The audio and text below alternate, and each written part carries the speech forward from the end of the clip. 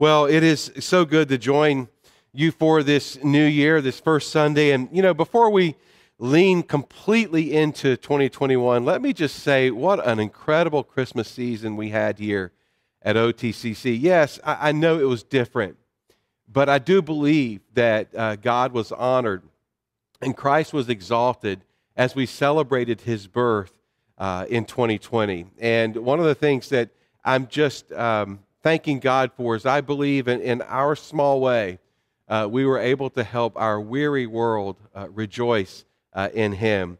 I'm going to give my full 2020 annual report at our annual meeting coming up, but let me just say that right now, let me just say to you that God was so good to our congregation in 2020 in so many ways, and one of the ways is through your generosity. I mentioned this a couple weeks ago that we were closing in on our tithes and offering goal for the year, and the numbers I have now are preliminary. They're not official. We need to close our books next week, but it looks like we have not only met our tithes and offering goal for the year, but we've also exceeded it. Thank you very, very much. God's grace sustained us and provided for our ministry as we seek to make a difference in our community. Praise God.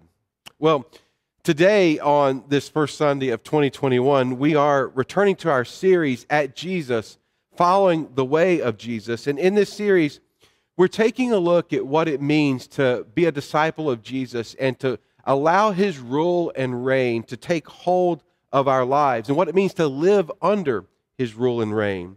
And one of the things that we've noticed in this series as we looked at the specific teachings of Jesus is that Jesus used this combination of what we call invitation and challenge.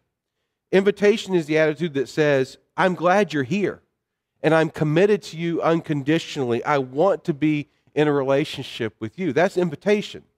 And Jesus issued these to his disciples. He issues these invitations to us all the time. But then there's also challenge. And challenge creates an atmosphere of encouraging people to grow deeper in the faith and holding them accountable to growing spiritually. Jesus constantly was issuing challenges to his disciples. And the key to powerful spiritual growth is to just acknowledge the relationship between the two. Invitation. Jesus says, come, I want you with me. Challenge, I want you to grow deeper in your faith. Our theme verse for this series is John 14:15, which combines the two. When Jesus says, if you love me, which is just the pinnacle of our relationship with him, is that love relationship with him, then you will obey what I command. That's quite a challenge. As I prayerfully considered the sermon schedule, I felt like it was really important to begin 2021 by focusing on prayer. Now, last week, Pastor Brian led us to reflect on our spiritual journey in 2020, and he said that some of us could have drawn closer to God in 2020, and maybe some of us didn't grow closer to God, but maybe even farther away. And maybe for some of us, there's a little bit of both. Closeness at some time and distance at another. I'd like to pick up on this today and suggest that as we continue this long journey through the pandemic, that we consider what it means to deepen our prayer life, to deepen our dependency on God in prayer, and perhaps maybe even for some of us, rediscover some of the basics of the gift of prayer. Several years ago, 16-year-old Icelander Vífill Atlason was questioned by police for simply making a phone call.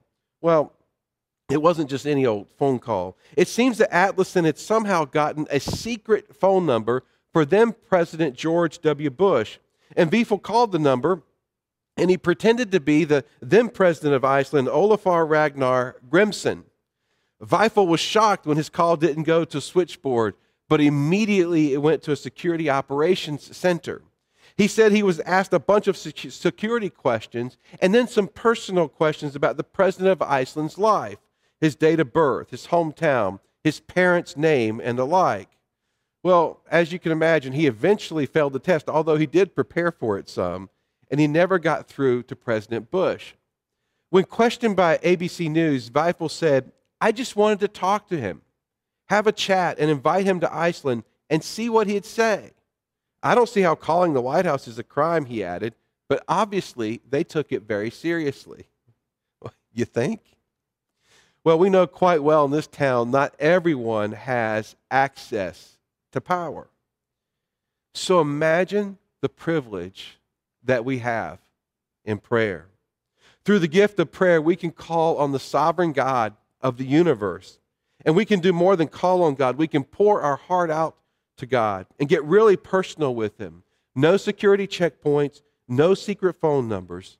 The Bible tells us that God actually hears our prayers and will answer them. So today we're going to focus on the right attitude for prayer, the attitude of the heart that we need to have. And then in a few weeks, on January 17th, we're going to look at the most famous prayer of all, the Lord's Prayer. But first, turn with me to Matthew chapter 7, verse 7 through 11. Matthew chapter 7, verses 7 through 11, and I'll read it for us. Jesus said to His disciples, "Ask and it will be given to you. Seek and you will find. Knock and the door will be opened to you. For everyone who asks receives. The one who seeks finds. And to the one who knocks, the door will be opened. Which of you, if your son asks for bread, will give him a stone? Or if he asks for fish, will give him a snake? If you then, though you are evil, know how to give good gifts to your children, how much more will your Father in heaven give good gifts to those who ask Him?" Well, no doubt you've heard of what it means to have a certain kind of mindset, or your mindset on something. Well, let me just make up a word this morning like I like to do occasionally. To pray with power, we need to have certain attitudes of the heart. Let's call them heart sets. I'd like to suggest 3 heart sets this morning. You like that new word, Pastor Brian? Yeah, he likes it a lot. He might write the dictionary, see if they'll put it in there for me. A heart set number 1 is an attitude of confidence. You can hear this in Jesus' words here. Ask, seek, knock. We have this idea here of going to God with confidence and expectation. When Jesus says ask, He does not say bring a half-hearted request. When He says seek, He does not mean conduct a lazy search. When He says knock, He does not say to knock timidly. This is not exactly the prayer of the unconvinced. Maybe you've heard the prayer of the unconvinced before. God, if there is a God, save my soul. If I have a soul, I want to go to heaven if there is a heaven. Now, please hear me. I believe if we're unconvinced and we truly seek God openly and honestly, that God will reveal Himself to us. But remember, this text is right in the middle of the Sermon on the Mount, in which Jesus is teaching His disciples how to pray. As He teaches His disciples how to pray, He makes the assumption that they are convinced. So one of the things we can understand is to pray with confidence that God hears you and cares about you.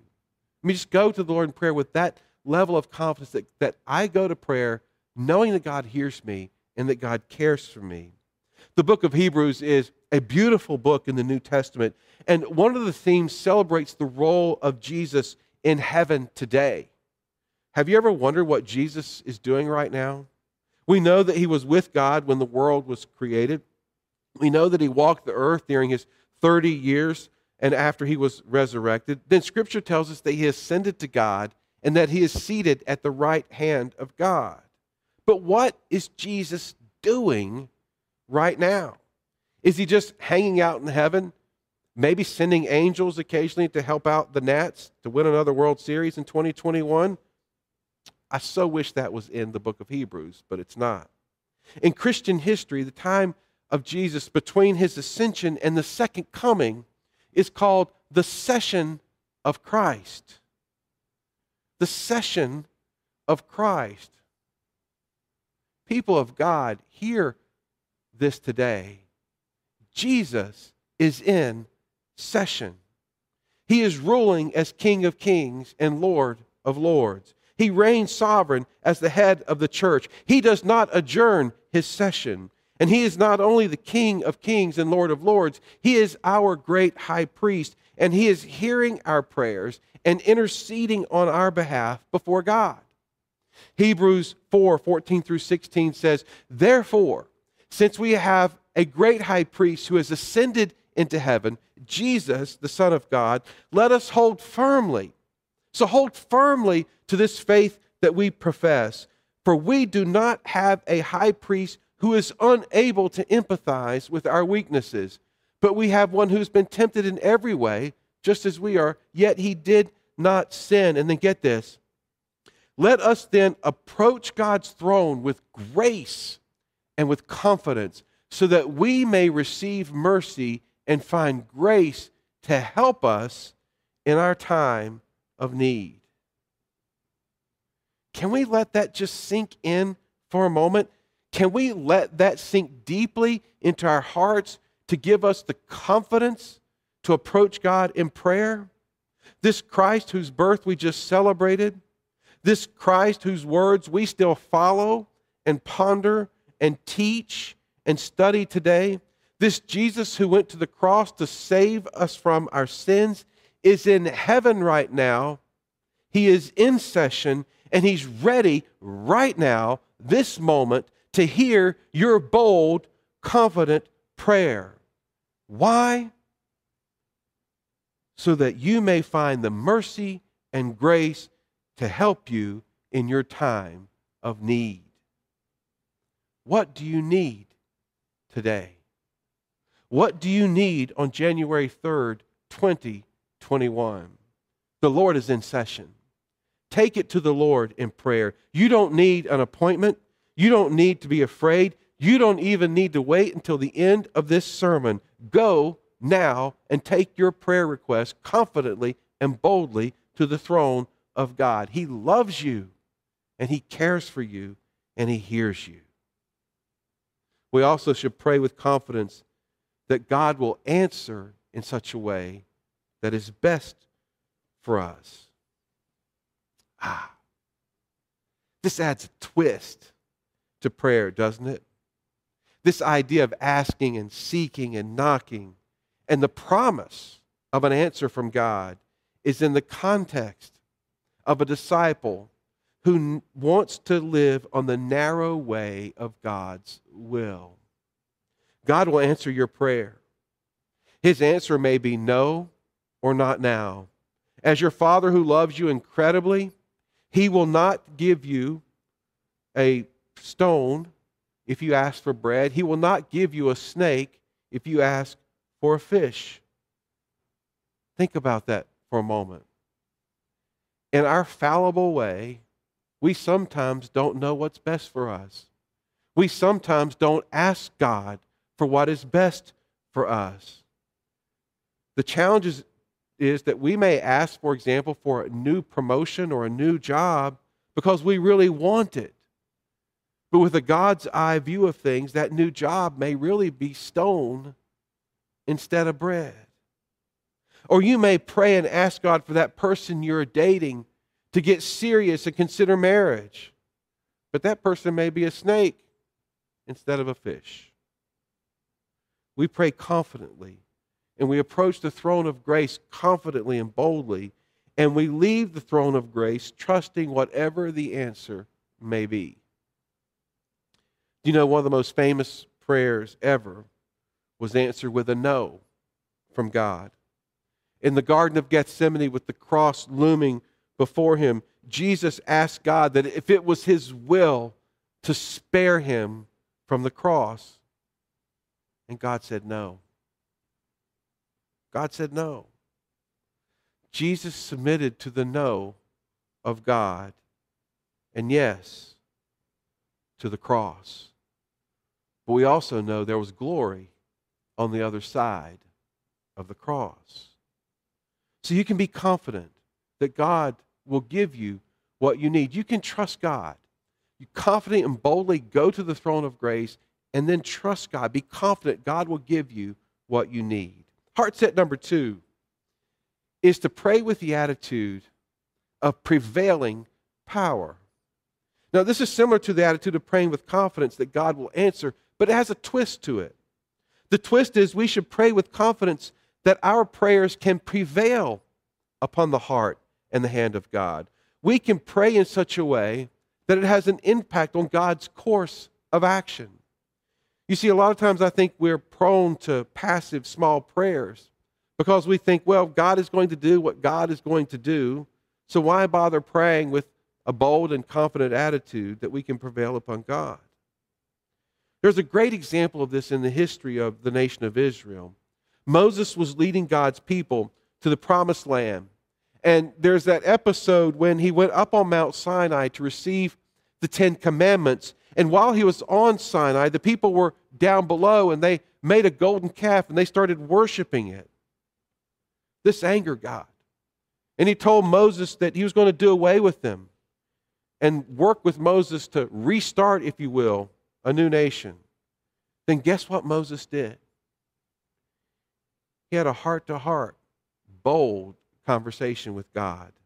And Exodus 32:11-14 tells us that God relented and God spared the people after Moses engaged God. This episode teaches us that God can be prevailed upon in prayer by those who will stand faithfully before Him. Now, God is big enough to act in this way. God's nature and God's identity, God's overarching purposes for humankind are unchanging. But in the realm of God's sovereignty, it is in the realm of God's sovereignty to alter His course of action according to the desires of His people, if He so chooses to do. Let me say that again. God's nature and overarching purposes for humankind are unchanging, but it is completely in the purview of God and in the realm of God's sovereignty to alter His course of action according to the desires of His beloved people. It is our task to hold this tension together. It is our task to hold these theological truths in tension and allow them to fuel and foster a powerful prayer life. This is why Jesus tells us, ask, seek, and knock. Gentle question. Are you praying with your confidence that your prayers can move the heart and the hand of God? Are you praying in this way? Confident that God will hear you and confident in His answer. We pray trusting in the prevailing power of God. Lastly, let's not overlook the obvious in this text. We should pray with persistence. That's our heart set number 3. Ask, seek, knock. Some might drill down in the details and wonder if there's some sort of hidden mystical difference between asking, seeking, and knocking. No. Jesus was using repetition here to teach us to never give up in prayer. It would be like someone saying, go, run, hurry. Over and over again, Scripture tells us that we should never give up praying. I know people who have prayed for a family member to come to faith, and after years and even decades of persistent prayer, they did. I know people who have prayed for reconciliation for years, and finally hearts were melted. To pray with persistence is to be faithful to the call to prayer and humble enough to receive the answer God gives. It is receive a no or not now in humility, but to have the confidence, the courage, and faith to keep asking, seeking, and knocking. My friends, 2021 has started. And if there was ever a time, it is a time to pray boldly and to pray confidently, to pray powerfully and to pray persistently. Or said another way, ask, seek, knock. Why? For everyone who asks receives, the one who seeks finds, and the one who knocks, the door will be opened. Will you bow your head in prayer with me? And I want to give you a moment this morning to bring to mind a prayer request that you have before God. Make it a bold one. Make it something that has been deeply on your heart and mind. And let's just go to the Lord in prayer. God, we come to you today with confidence that you hear us and that you love us. We come to you trusting in the power of prevailing power and prevailing prayer. Now I encourage you to offer your prayer before the Lord.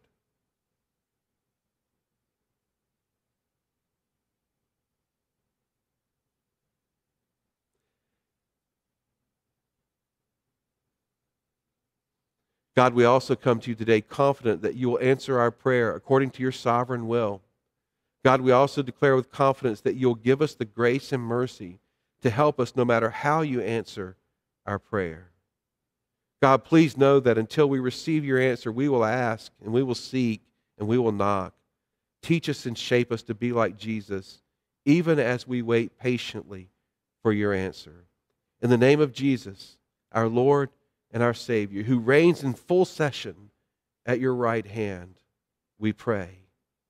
And all God's people said, Amen.